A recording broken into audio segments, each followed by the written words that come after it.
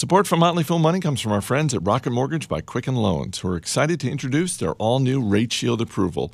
If you're in the market to buy a home, Rate Shield approval is a real game changer, and here's why. First, Quicken Loans will lock your rate for up to 90 days while you shop. Here's the crucial part. If rates go up, your rate stays the same. If rates go down, your rate also drops. So either way, you win. It is the kind of thinking you'd expect from America's largest mortgage lender. And to get started, just go to rocketmortgage.com/fool. Thanks also to Handy for supporting this week's Motley Fool Money. Handy is a cleaning service that provides an easy and convenient way to book home cleaning on a schedule that works for you. To get your first 3-hour cleaning for $39 when you sign up for a plan, visit handy.com/fool and use the promo code FOOL during checkout.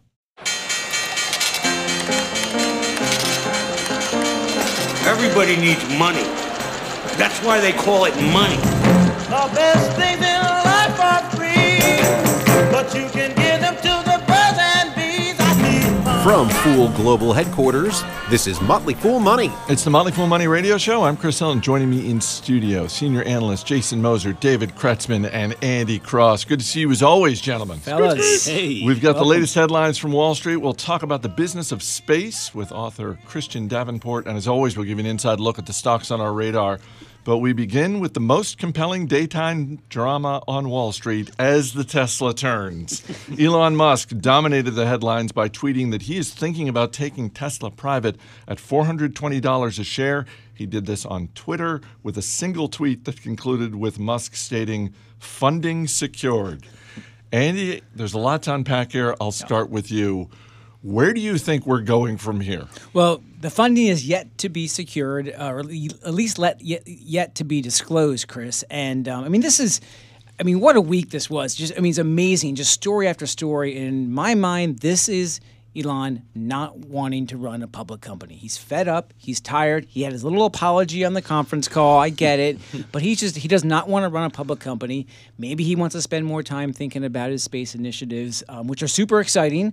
But just the fact that it was through a tweet, it seemed a little bit frustration, and we haven't heard any information. We'll see this weekend, what's going to happen. The board has come out and said they're going to consider it, and they've asked Musk to recuse himself and not be involved in those conversations. So we'll have to see what comes from the board, but clearly a lot of uncertainty. And by the way, the 420 price point that he quoted is not that far off from the all-time high. It's only about 13% above the all-time high. So if you're a shareholder of Tesla, you're like, what's the upside from here? Yeah, I think it's understandable that Musk is frustrated at this point because Tesla is at this relatively early stage of ramping up investment in the Model 3, ramping up production there. And so much of the focus from Wall Street has understandably been on week-to-week production numbers. But Musk is someone who's thinking in terms of 5 to 10 years and beyond. So when Wall Street is really forcing him to be so hyper-focused on short-term results and really just short-termism in general, and then on top of that, you have close to a third of Tesla's float being shorted by short sellers. I think it makes sense that Musk wants to be done with this era of Tesla as a public company and going private. And by the way, I think it is interesting that he wants to give existing shareholders the ability, assuming the company is able to secure funding to go private, giving the ability for existing shareholders to continue to own shares of the private entity, because in that case, if Musk and Tesla can convince existing shareholders to hold their shares, that reduces the amount of money the company needs to raise to take the company private. Well, Chris, you may remember a couple of months ago on Market Foolery, we asked this question, and I answered with Tesla. I was thinking, man, I would love to see this company go private because of all of these reasons we've stated. I think that it gets this company off of that quarterly radar that Wall Street holds him to and gives him a chance to run the business without having to hit these arbitrary marks, so to speak. So for me, to see Musk get out of the limelight, he's been able to really do it with SpaceX, and I think that has allowed for that business to advance more quickly. I think the same would happen with Tesla if he's able to pull this off. So, Andy, I don't own shares of Tesla. If I think that he's going to be able to pull this off and it is going to go at 420, why shouldn't I buy shares just to get that little 13% pop? Well, actually, I think there's a chance that the price may actually move up. Like he may have to raise this price. I mean, again, not that much higher from the all-time high. To get out, David's point is maybe he can continue to run it as a private company, keep some investors in there. But he may have to raise the price. But Chris, still, like if you're going to buy shares, you have to be prepared to hold these as if you were going to be a private shareholder. I would not go into it thinking you're going to get a little 13% pop.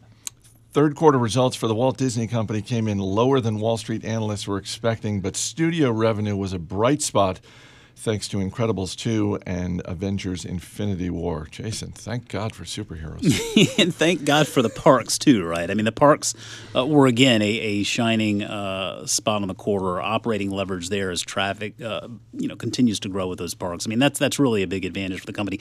But clearly on the call, Bob Iger's point of focus is on this Disney streaming product that's going to be rolling out sometime in 2019, probably late 2019.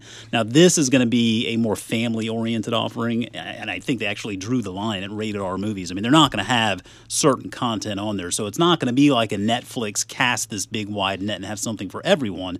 But what it is going to do is it's really going to leverage all of this property that Disney has, including what they're getting with this Fox acquisition. So because they made it very clear that's the priority, they really need to make sure they execute here, and I think it's going to get off to a slow start as they sort of relieve themselves of these encumbrances on all this content that they've licensed out over the past few years.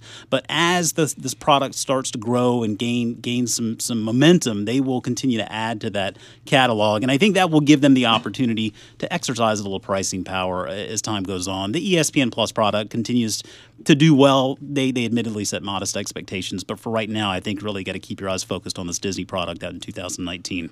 I'm a little underwhelmed about that product because they're talking about launching it toward the end of 2019. And you think about it, that'll be almost 13 years after Netflix launched its online streaming service. So the fact that Disney is kind of sitting on their hands there saying, oh, we don't need to rush, we have good enough content. I mean, by that time next year, Netflix will probably have 150 million or more global subscribers. So I wonder if there is a little bit of overconfidence there on Disney's part, and the fact that they're spending around $70 billion to acquire and integrate Fox. I just wonder if they'll have a lot to chew next year. Well, it might be overconfidence, although, Jason, it might also be a recognition that they kind of have one shot at this, because we've been talking about this streaming app for a while now, and they really better nail it. Yeah, I mean, I think you're right. I mean, knowing that Iger had such a focus on this point in the call, I mean, they're putting their money where their mouth is, so to speak. And if they don't nail it, I think they're going to have some real questions to answer. To me, the real question, though, is as time goes on, they have all of these different platforms now. They have ESPN Plus. They have Hulu and the Hulu live streaming offering. Now that they have a majority share in, they'll have the Disney streaming service. So I don't want to see this big cluttered, I have to have all of these different apps to experience everything I want to experience with Disney products. So it's going to be really interesting to see how they put this all together. And I think that's where they have a big opportunity. I hope they don't blow it, because it is not going to be an easy task. It's a lot of stuff they have to put together and organize and make easy for the consumer to find.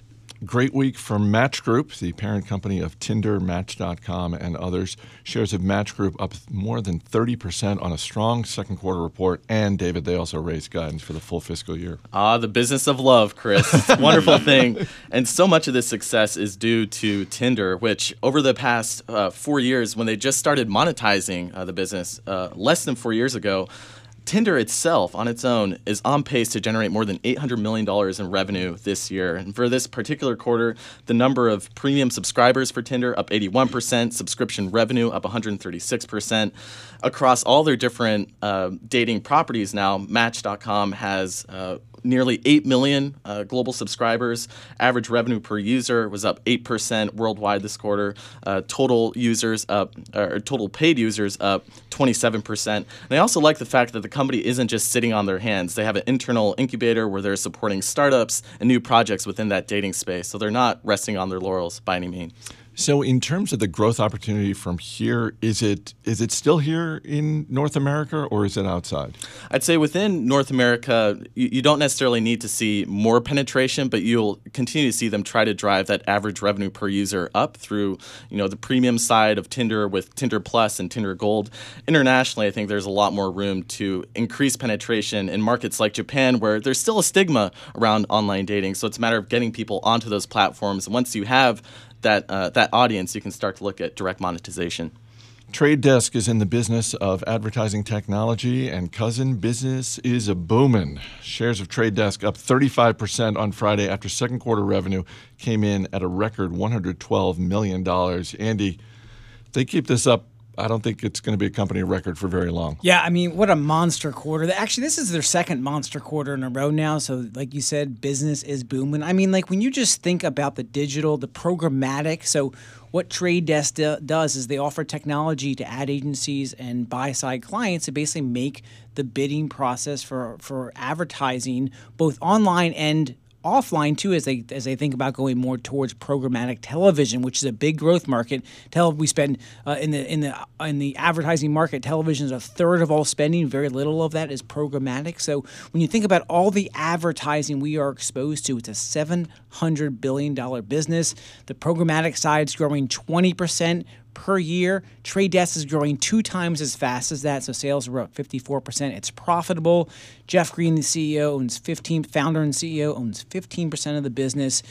They are building tools for their clients. Their clients are seeing the value there, and they are spending more and more money across those platforms, and it's clearly working for not just Trade Desk, the business, but for shareholders as well, who today are seeing a really nice pop in the stock. Shares of Trade Desk, you look at the rise, you look at the market cap of Trade Desk, it's just north of $5 billion.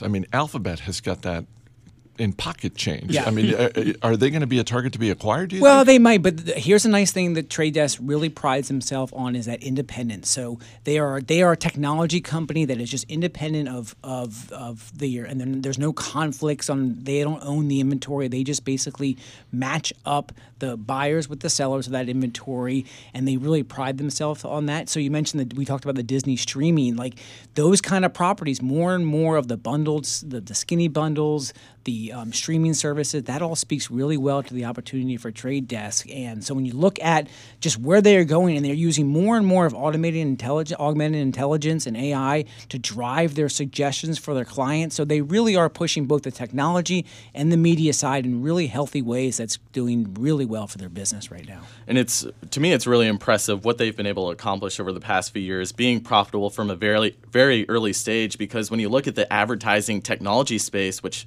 Trade Desk operates in, it's littered with a ton of companies that failed or really struggled after going public, but Trade Desk is really bucking those trends. And to Andy's point, when you're talking about the potential for a larger company to acquire Trade Desk, Jeff Green, founder and CEO, who, like Andy mentioned, has about 15% stake, he strikes me as the type of person who wants to stick it out as an independent company, and having that healthy stake probably means they can be independent for a long time. Yeah, I'll just follow up with the international business is really taking off. Jeff Green took the conference call from Hong Kong, so just the amount of to be able to reach out to more and more clients, more and more ad agencies, as well as other clients is really attractive around the world for Trade Desk. Up next, it's our Clint Eastwood segment. We've got the good, the bad, and the ugly.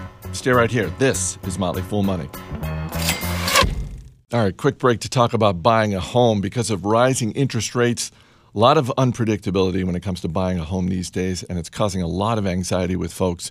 And our friends at Quicken Loans are doing something about that. They're calling it the Power Buying Process, and here's how it works.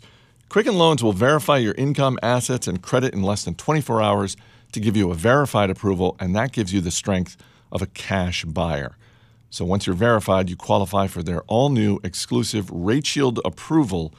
First, they'll lock your rate for up to 90 days while you shop. And the best part is, if rates go up, your rate stays the same. And if rates go down, your rate also drops. So you win either way. It's the kind of thinking you'd expect from America's largest mortgage lender. To get started, go to rocketmortgage.com/fool. Rate Shield approval only valid on certain 30-year purchase transactions. Additional conditions or exclusions may apply based on Quicken Loans data in comparison to public data records. Equal housing lender, licensed in all 50 states. NMLS, consumeraccess.org, number 3030.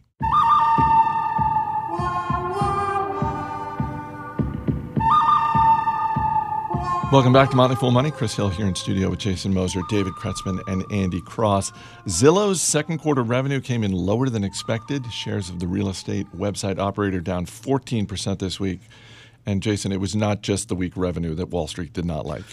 No, you may have seen, Chris, they are buying a mortgage company. Didn't shed much more light on that other than they're going to try to become more part of the transaction. And honestly, this is something they have to do if they want to grow the business because that's where the money is in the transaction. They'd better execute, though, and I don't think it's going to be very easy to do. But this could, I mean, we're going to have to keep a close eye on this because this could turn out to be their TripAdvisor instant booking moment. And I don't mean that in the good way, right? I mean, they're getting into a part of the business where competition is more fierce. This is not in their wheelhouse. Flipping houses, mortgages, that stuff isn't nearly as scalable as the advertising platform that they've essentially built at this point. And my biggest problem with Zillow to date is this business is still unprofitable. Now, I will give them cash flow positive, but unprofitable, man. I mean, it's just an ad company, basically.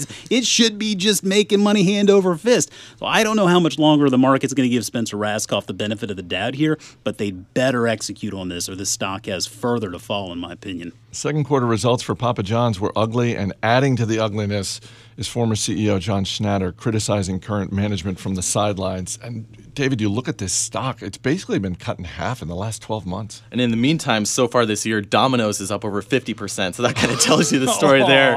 And Papa John's, they're really facing pressure from all sides. Customers are avoiding the stores now after all this controversy. Same-store sales in North America in July alone were down 10.5%. Now the franchisees are struggling as a result of that weak customer traffic, so potentially looking at royalty relief or even potential store closures down the road. Then financially, just over a year ago, the company accelerated their share buyback program by going further into debt to fund those buybacks. So now you have a company, and the stock is down over 40% since then, by the way. So you have a company now with a lot of debt, falling sales, struggling franchisees, and you have the founder and former CEO, Papa John himself, on the sideline criticizing management and saying he is not going away, and he owns 30% of the company still. Is there any way this company survives without a significant makeover? And I mean like changing the name and everything. I think you have to have everything on the table at this point. But really, before you get to that point, you need to figure out a way to get Papa John himself out of it. And I really don't know what brand at this point would want to take that on. Another example of guidance outweighing results. Second quarter profits for Booking Holdings came in higher than expected, but shares of the parent company of Priceline and Booking.com fell on their forecast for the third quarter, Andy. Yeah, Chris. I mean, it's the MO of Booking.com. They tend to, go a little bit light on the guidance, and they kind of beat it, time and time again. So, sales are up 20%. The rooms booked were up 12%. That's down a little bit, but all these numbers are above their guidance. So, I mean, it was a nice quarter. You know, what interesting point from the conference call that I took was that the CEO said we're going to see a bit of a slowdown in the third quarter due to the size of our business. And I've never really heard someone complain about the size of their business and kind of impacting the growth size. Now, I can get it. It's a monster company. They do more than $80 billion of bookings a year. So, but this is a business that's going to grow their revenue in the high single digits for the year on the dollar side, and EPS to be about down to flat. They generate a ton of cash, free cash flow, David, and they buy back a lot of stock. So that's kind of the story you have for Booking, and it's not a cheap stock, but it's also not the super growth story it was a few years ago. Yeah, it's still a good story. I mean, this is one of the most profitable companies on the planet, and speaking of free cash flow, since 2013, even though the company is still a good size today, free cash flow has more than doubled since 2013 to nearly $5 billion. So this is a company churning out a ton of cash, and that should be able to increase going forward as well. Shares of Etsy up more than 10% this week after second quarter revenue came in 30% higher than a year ago. Jason, I've never bought anything off of Etsy, but you know what? They're carving a really nice niche for themselves. Well, Chris, there are a lot of things in life that are hard, right? I mean, golf is hard.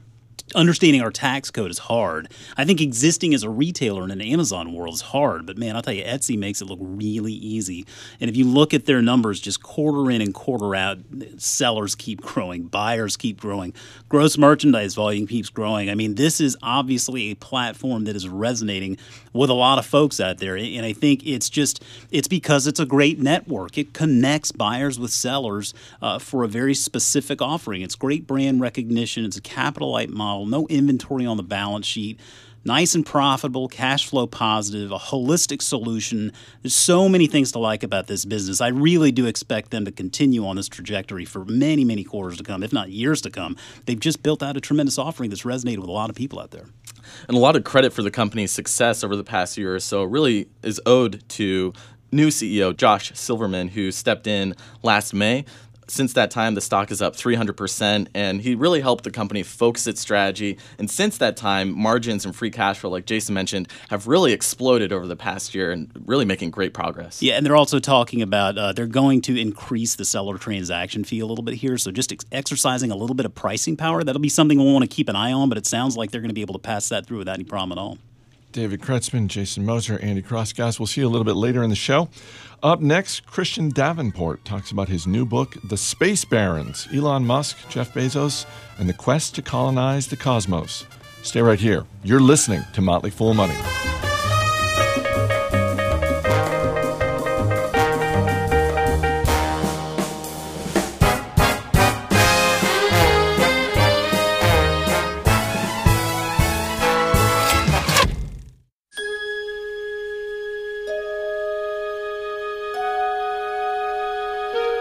Welcome back to Motley Fool Money. I'm Chris Hill. Christian Davenport is an award-winning reporter for the Washington Post. He covers the defense industry, the space industry, and he's the author of the new book, The Space Barons, Elon Musk, Jeff Bezos, and the quest to colonize the cosmos. Earlier this week, Jason Moser talked with Davenport about the business of space. So the book focuses primarily on four people: Jeff Bezos, Elon Musk, Richard Branson, and Paul Allen. Now, for the sake of our discussion and because there are a lot of Tesla and Amazon shareholders listening to our show, we're going to focus primarily on Bezos and Musk. And I wonder if you could take a moment to compare and contrast the way you feel Jeff Bezos and Elon Musk think about space from your experience. Well, they think big about space. I mean, what they have in common is they're thinking very big, and sort of their main goal is basically to just reduce the cost of getting to space. It's been so expensive. It's so hard. They just want to make it cheaper, more reliable, efficient, something that's not, you have 8, 9, 10 launches a year that cost hundreds of millions of dollars each. They want it to be much more routine, maybe not on order of commercial airlines, at least in any kind of short-term time frame, but to make it more accessible. That's their goal, and they have long-term visions. I mean, literally thinking hundreds of years into the future about what that could mean for humanity, for the future of the human race. Elon Musk talks about colonizing Mars, creating sort of a backup for humanity should something happen to the Earth. Jeff Bezos talks about millions of people living and working in space and going to space to get all of the resources that we would need here on Earth, which, as he would point out, is a limited planet. There are only so many resources. Our demand for energy is increasing. Our population is increasing, yet space is vast and infinite, and that's what these guys are thinking about. So I'm glad that you mentioned the goals aspect there, because I think one thing that readers will gather from the book is that it becomes obvious that Bezos and Musk have very different goals in mind, and this makes me think of the chapter in the book on the Great Inversion. I feel like that really captures that idea. And you have Bezos, who wants to industrialize space perhaps, and Musk wants to get to Mars. But is there a perception among the space community through your experience here that one of these two space barons is a bit more sensible in their thinking, at least in the near term? Well, let's take SpaceX, for example. I mean, everyone thought Elon Musk was crazy when he first started SpaceX, that there was no way, this eccentric, tech prodigy could go out and start a rocket company and be successful and get to orbit. And yet he did. And he sort of showed that it was possible, that this was something that could be done. Now, Elon is very brash, and he's out there, and we saw this, with Tesla. And early on at SpaceX, he was similarly that way. I mean, he got a lot of attention for SpaceX and for his endeavor and what he was trying to do before he had ever even flown a rocket successfully. but is able to sort of overcome that and normalize this idea that space doesn't have to be the exclusive domains of governments, as it has been, for decades. Jeff comes along and he's very quiet and doesn't say anything, and they're just almost like the CIA, Blue Origin. I mean, to this day, people don't realize that Jeff Bezos has a space company, and I would argue that this is, to Jeff, this is the enterprise that he is perhaps most passionate about. But he was being very deliberate, very careful, moving, very slowly. So allowing Elon to get out there in SpaceX to get all of this attention, get all this hype, and he would just sort of slowly kind of move in their wake and has been following them. And now we're sort of at that moment where I think he's going to break out of that wake and really start to challenge Elon and SpaceX. So a common word I think that'll play throughout this interview here is passion, or some derivative of it. And to me, my impression after reading this book at least is that Amazon is more of a passion for Jeff Bezos than Tesla is for Elon Musk. Is that a fair statement,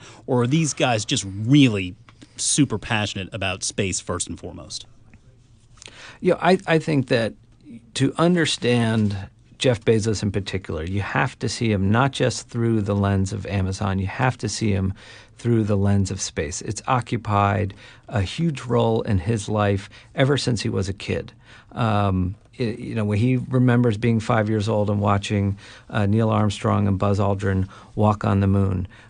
He was a huge Star Trek fan. When he graduated from high school, the valedictory speech that he gave to his high school class was about space. And actually, in many ways, he still is giving that speech about his vision for space. It hasn't really changed since he was 17, 18 years old.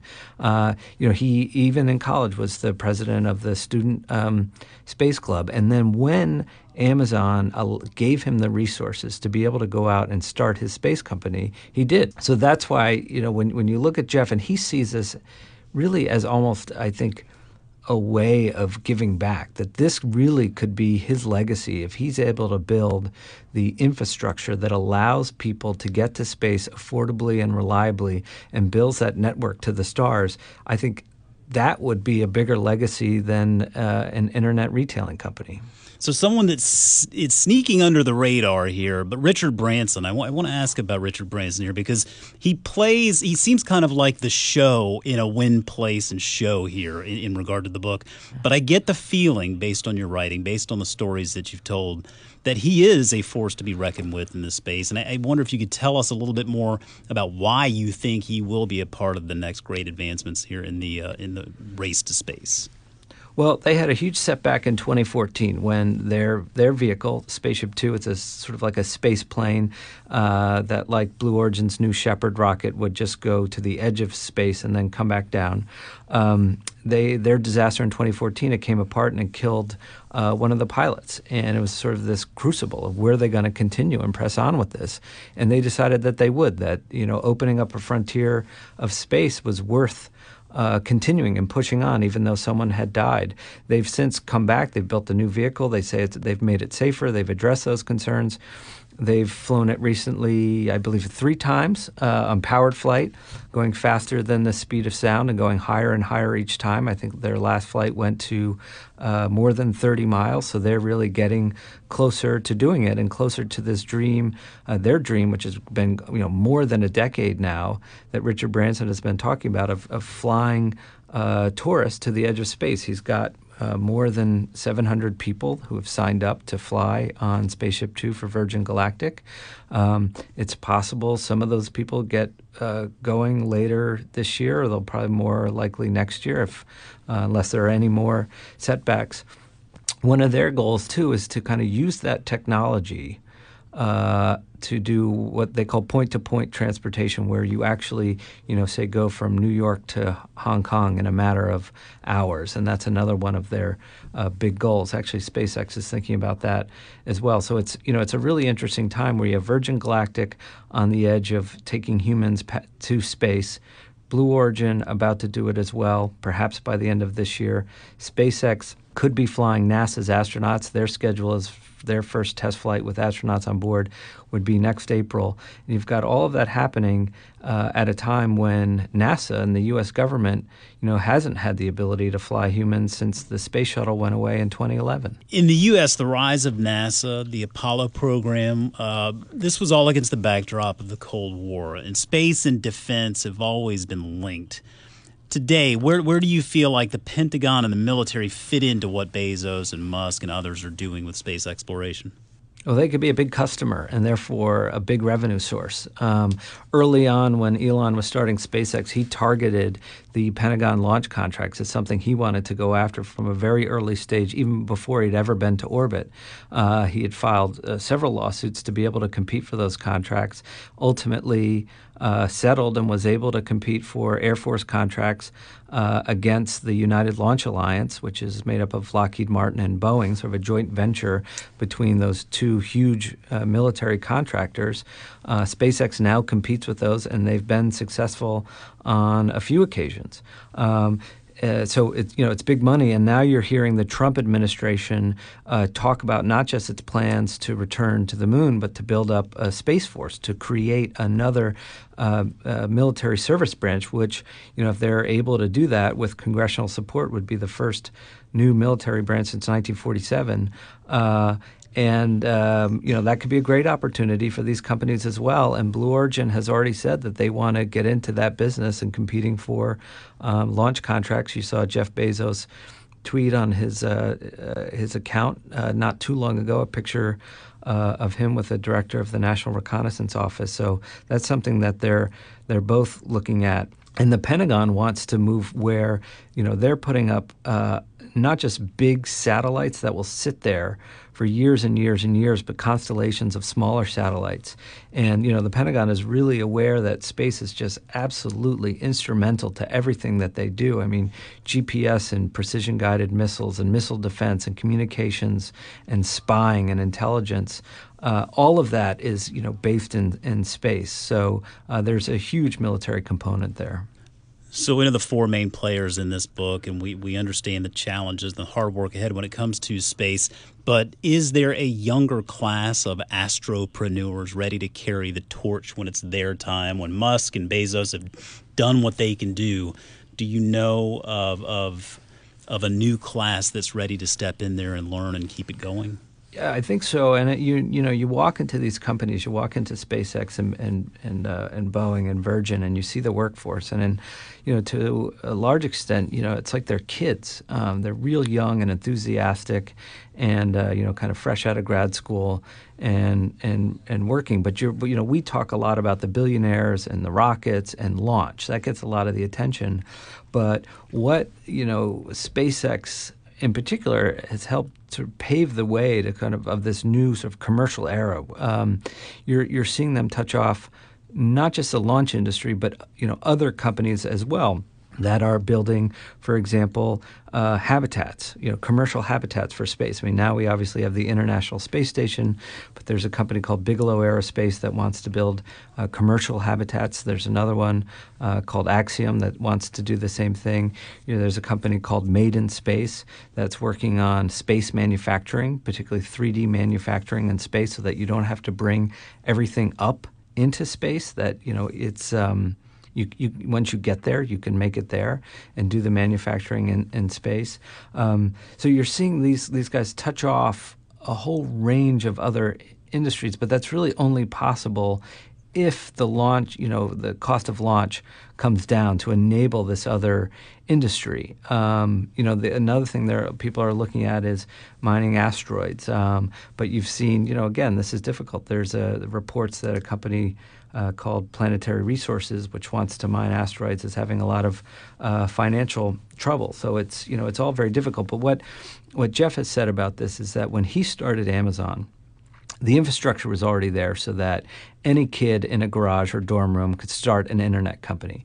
The cables for the internet were laid. You could take payment via credit card. He could use the post office to deliver his books. All that infrastructure was in place so that he could come up with and start a company.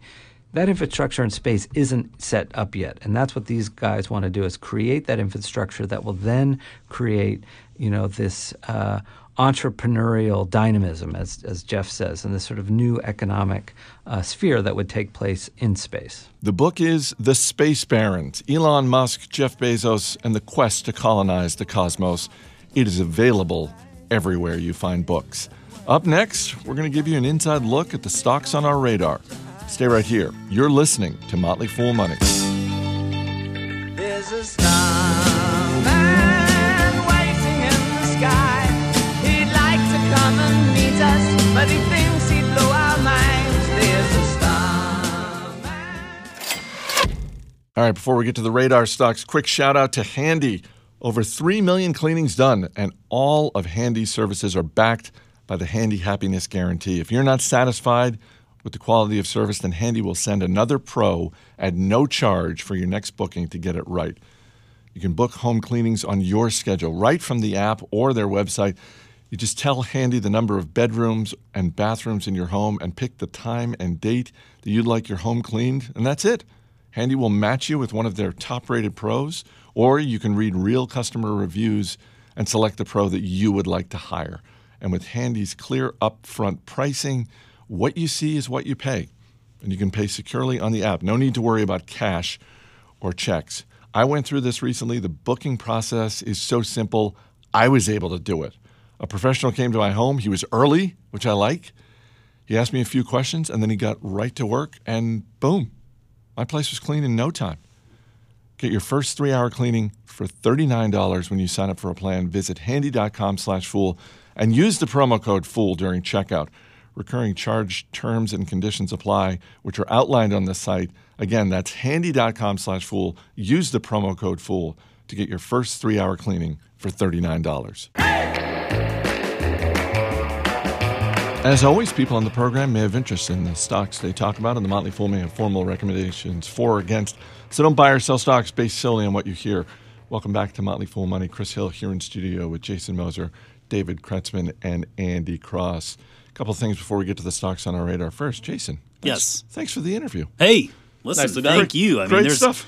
There's a reason why you do that week in and week out. It's not an easy thing to do, but that was a big thrill having just read the book. It was fun stuff. This week, Pepsi announced that CEO Indra Nooyi will step down in October. This is after 12 years in the corner office. She will remain as chairman of the board of directors through early 2019. Jason, good luck to the next CEO because that guy's got a tough act to follow. Yeah, she set the bar really high. And I think this is a really big loss for Pepsi. I can't say that I blame her. You see the industry headwinds coming. I think she's, 62 years old? She's got other things that she wants to do in her life. And she is, quite frankly, a very good person. You can just tell by researching her that she is a good person. And I think she's going to do bigger things for the world with the time that she has away from the company. But no doubt, whoever's stepping in there, good luck. Well, and part of it, we were talking about this earlier, part of it, Andy, is just the industry. You look at, Coca-Cola, Mondelez, Kellogg's, all these food and beverage companies that have CEO turnover over the last couple of years. Yeah, just look at what's going on at Campbell's, too, and talking about trying to take it private or sell off the assets. Hershey's. Yeah, Hershey's, too. It's just it's super competitive. It's only getting more competitive just because of what's happening at their prime buyer market, which is the grocery stores with the likes of Whole Foods getting bought by Amazon. So that is getting more and more competitive. It's harder and harder to get shelf space, and there's just other brands out there that are bumping up against the large players. Well, kudos to Indra Nooyi. Heck of a track record. Let's get to the stocks on our radar, and our man behind the glass, Steve Broido, is going to hit you with a question. David Kretzmann, you are up first. What are you looking at this week? I'm looking at Axon Enterprise, ticker AAXN. This is a company behind law enforcement technology, best known for the Taser electrical weapons, but they also produce body cams, and perhaps most interestingly to me, they're actually moving into software as well. So they have the evidence.com platform, which stores footage that police officers will capture on body cams or from in-car camera systems. They now have over 200,000 accounts on evidence.com, so kind of moving them more toward a software-as-a-service subscription business, and they're adding more and more layers on top of that. So an interesting company altogether, growing about 25%, founder and CEO at the helm. Steve, question about Axon? So I'm a shareholder. My question is, when do they move into the private market? So you see a lot of dash cams that people are using. Uber drivers use dash cams. When do they move into the private sector? They do have like a self-defense business line, but I think that the opportunity with law enforcement and military is so big that'll probably be their main focus for several years to come at least. Jason Moser, what are you looking at this week? Yeah, talking about retailers that are existing in an Amazon world, the Home Depot earnings come out on Tuesday the 14th. Ticker is HD. Last quarter, they reaffirmed guidance for the year, targeting $120 billion in sales by 2020 with gross margin expansion. And you know what? I tell you, every time I drive by there, the parking lot is so full. No offense, Matt Greer. It makes Costco jealous. So I think you got to love this business. It's a nice 2+% yield that'll keep on growing. Steve, question about Home Depot? Do you think Amazon can compete with Home Depot? There's something about when you need a part, you need something, you feel like, I'm just going to go to Home Depot and pick it up. I'm not going to order it online. I just don't think Amazon is going to be able to compete with Home Depot in that regard. There is something to that, Steve. When you need a joist holder, you need to see exactly what kind of joist holder you need. Andy Cross, what are you looking at this week? Make My Trip, the Priceline of India, one of the largest providers of ticketing and hotel packages in the Indian market, which is more than 1 billion people live in India, and they don't have huge penetration in online usage right now. So thinking about what the booking market is, just looking at what's going on with Priceline, Make My Trip, their bookings are up 70% in the numbers over the last year. So will they continue to see bookings growth, and how's that going to be for the revenue stream? In India, the travel penetration is far less than what is in China. So when you compare those two markets, you see a lot of opportunity for Make My Trip in India. And the ticker symbol? MMYT. Thank you. Steve, question about Make My Trip? With all of these booking services, how critical is the bundling? Because it seems like when you go to Expedia, potentially Make My Trip, it's not just a hotel. It's a hotel plus airfare plus car plus this plus that. How important is that? Definitely important. You need to see that across all those properties, and especially in India, the booking market for them needs to continue to grow, and packages are going to be a big part of that, as they are for Priceline as well. Make My Trip, Home Depot, Axon, 3 very different businesses, Steve. You got a stock you want to add to your watch list? I think I might take a look at Make My Trip. Do you have a trip planned anytime in the next 6 to 12 months or so? Well, we're going to New Jersey with the family, so I don't think that's anywhere near India, but that's okay. Well, if you do make your way to India, you know where to go. Never underestimate the staggering drawing power of the Garden State. David Kretzmann, Jason Moser, Andy Cross. Guys, thanks for being here. Thank you, Chris. Thanks, Chris. That's going to do it for this week's edition of Motley Fool Money. Our engineer is Steve Broido. Our producer is Matt Greer. I'm Chris Hill. Thanks for listening. We'll see you next week.